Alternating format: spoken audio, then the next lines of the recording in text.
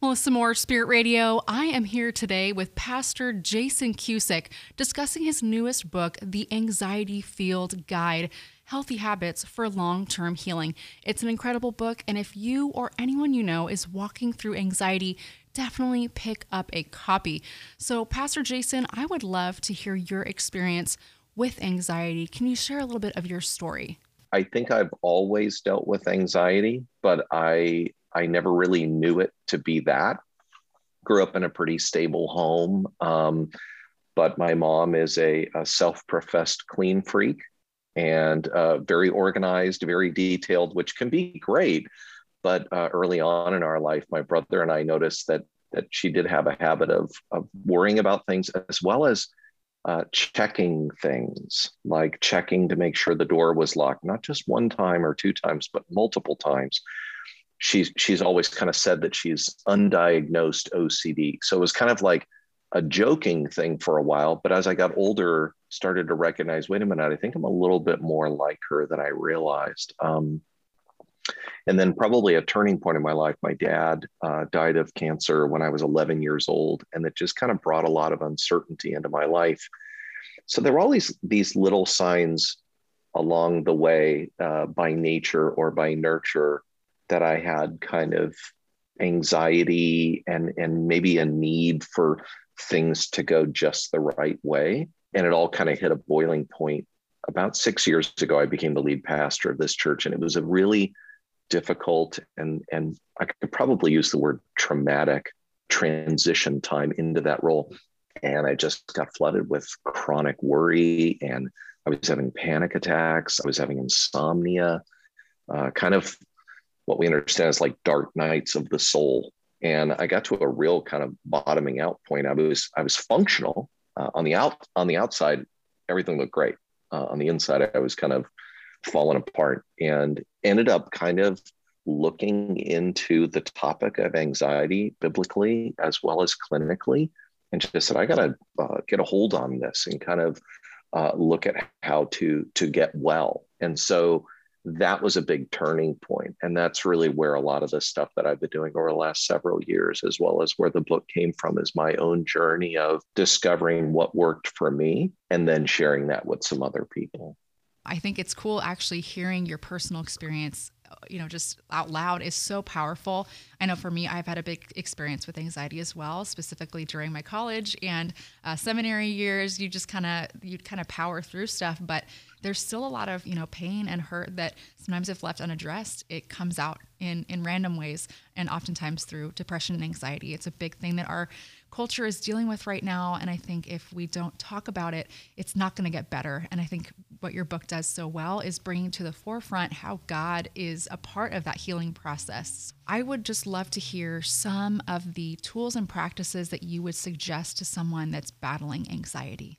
I think the thing that really helped me in the beginning, especially as a follower of Jesus, was learning to accept that anxiety and fear are actually a part of life, that God has actually, built us for healthy fear. The Psalms say that we're wonderfully complex. I mean, if you're standing on the edge of a cliff, your eyes dilate, your heart begins to race, adrenaline goes to your organs. Your body is instinctually designed for fight or flight or freeze, or another one they call fawn, which is kind of pleasing people or something like that. So our bodies are naturally designed by God to sound an alarm in our brain when there's a problem. The challenge is we live in a fallen world, and sometimes that alarm in our brain goes off and there's nothing actually to be afraid of. Or the thing that we were afraid of is done, but the alarm is still ringing. So I think like a big part of the beginning of my story was just normalizing a certain amount of anxiety and worry and fear. And probably the biggest barrier in that was my faith and church. We even have these wonderful phrases from Jesus and from writers in the New Testament of do not be afraid. But grammatically, the way that they're written out, they're invitations. It's not saying don't be afraid, you're a bad person, shame on you. It's stop worrying or stop being afraid. Those are invitations. So I was always interested. Okay, I got it. Don't be afraid. Don't worry. How? How do I do that? So I think the first step for me was kind of de-shaming my worry and recognizing, hey, there's something going on in my brain that I need to retrain. And I think that was the big thing. It's kind of like how we deal with temptation. There's nothing morally wrong with temptation. It's what we do with the temptation. And unfortunately, in a lot of Christian circles, sometimes to be tempted is a shameful thing. Instead of trying to say, how can I extinguish temptation? We have to say, how can I become resilient, understanding that temptation is going to be there? And I think the same thing with anxiety. Rather than trying to eliminate anxiety, how can I learn to deal with it in a healthy way? So I think normalizing was one of the big steps for me that got me going. Absolutely. I think that's a huge, important differentiation to make, because I think there is so much shame around mental health, around sin and temptation. And I think if we don't address that shame almost first, we can't really move forward in healing. And I feel like you just writing this book and talking honestly as a leader in the church is so important to tearing down those walls, those barriers that we kind of have between us and God, between us and healing, because we're afraid to even look at it out of shame and out of guilt, out of fear.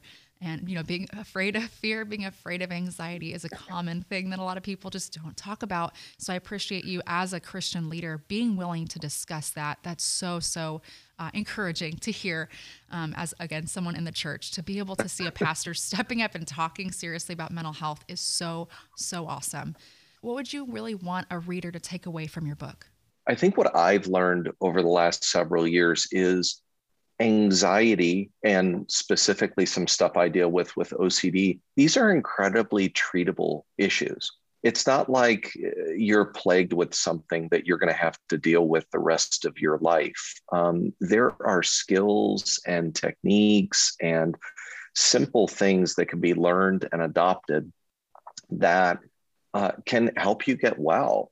And how I'm experiencing my life and what I'm feeling right now is remarkably different than what I was doing 6 years ago. Of course, probably the biggest thing is dealing with what's called exposure, learning to face our fears. With anxiety, we're either saying, how can I avoid what I'm afraid of? Or how can I get rid of these feelings? But really the way that we deal with fear is by facing it. Anxiety grows through avoidance. Having some simple self-care practices, developing some simple techniques for facing our fears. It's kind of like Peter stepping out of that boat, keeping his eye on Jesus, trusting that Jesus can help him. When he takes his eyes off Jesus, he starts sinking underwater, but there are some ways in which we can kind of be mindful of God's presence in our life and mindful of what's going on in our brain and in our body, and stay focused on Jesus, and we can make the progress that we need. So the hope that this can turn around. If you're dealing with anxiety, OCD, phobias, because this is the number one health issue out there right now, there's actually a lot of help and a lot of hope.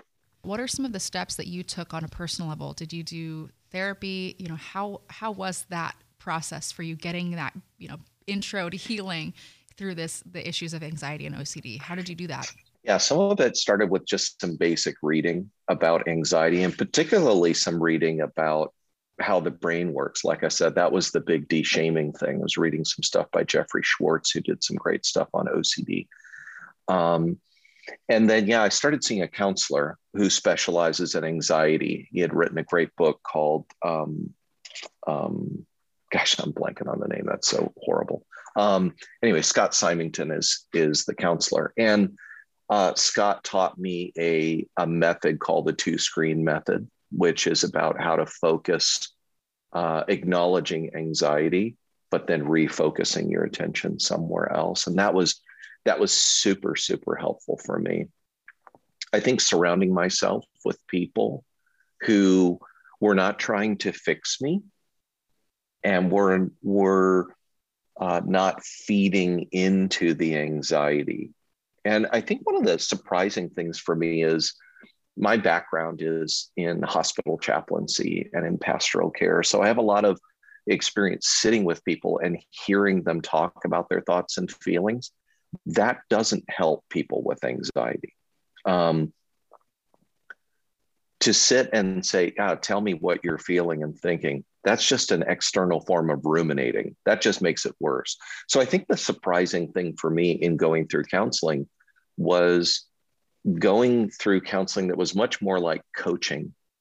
It was much more like, okay, here's what to do with that thought and feeling.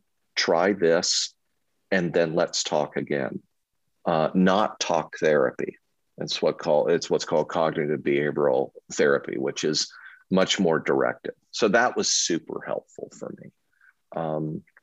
And then I think just regular, simple spiritual practices, having very simple prayers. I found when I was dealing with anxiety the most that sometimes the free, spontaneous prayer that I was normally used to as a Christian was not very helpful, because I could kind of get lost in my head and start ruminating on things. So I found short, simple prayers, and then ending those prayers was helpful.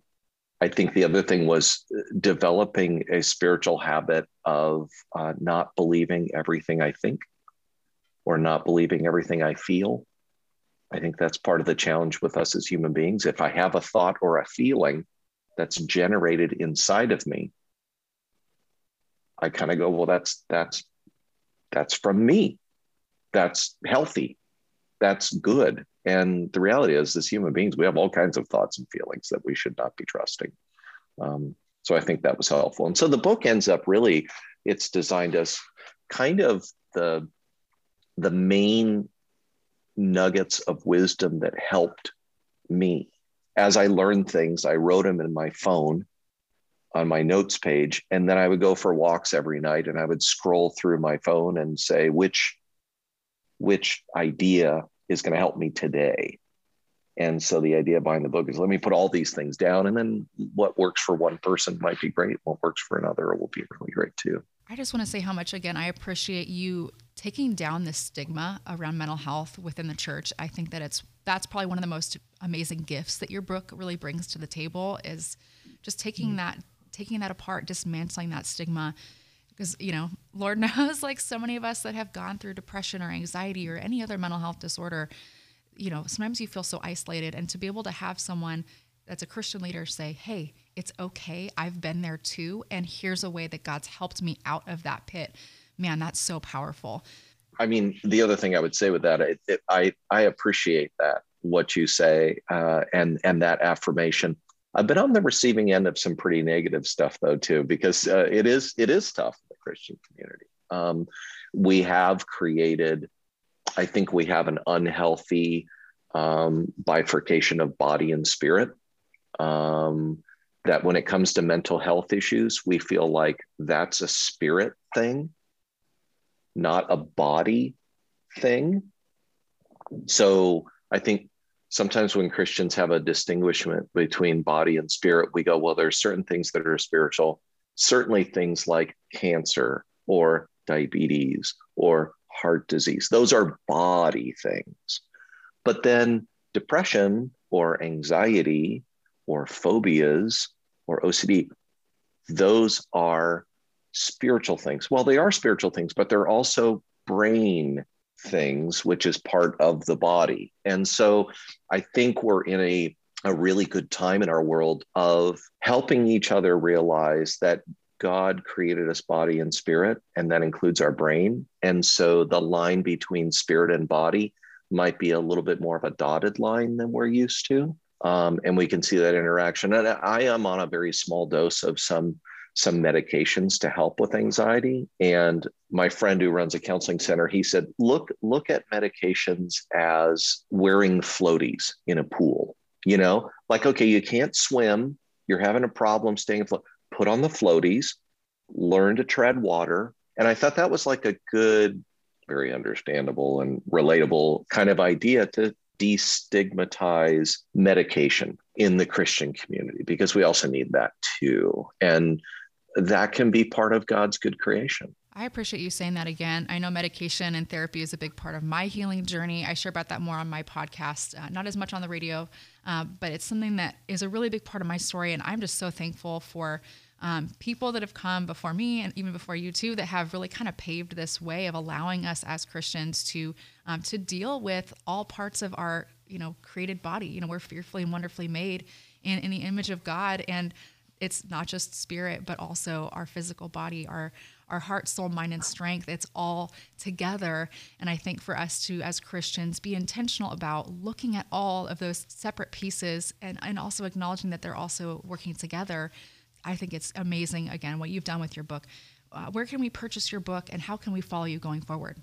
Yeah, the book will be available on wherever you buy books. It's on pre-order already. So I have an Amazon page that has that book, as well as 3 other books that I've written on different subjects. And I don't have a huge social media presence. I'm trying to manage that with my own stress, and because people pleasing and disappointing people is part of my anxiety. I try not to be out there too much in this world that we're in. But I do have an Instagram page, Jason, and then the letter Q and the number 6, Jason Q6. So that's a place where I'm posting stuff that I'm reading and stuff that I'm seeing and thinking about. So in shorter segments. So that's one place you can find me. And then our church is journeyoffaith.com. And that's where a lot of the sermon content and some of the curriculum that we're doing to try to integrate the spiritual life with kind of the practical stuff that we're dealing with day to day. For those listening, make sure you pick up your copy of the book today. I will be popping all the links in the show notes and on the social media posts on Instagram and Facebook. So hope you have a great day, and hope you were encouraged by our talk about anxiety and Pastor Jason Cusick's latest book, The Anxiety Field Guide.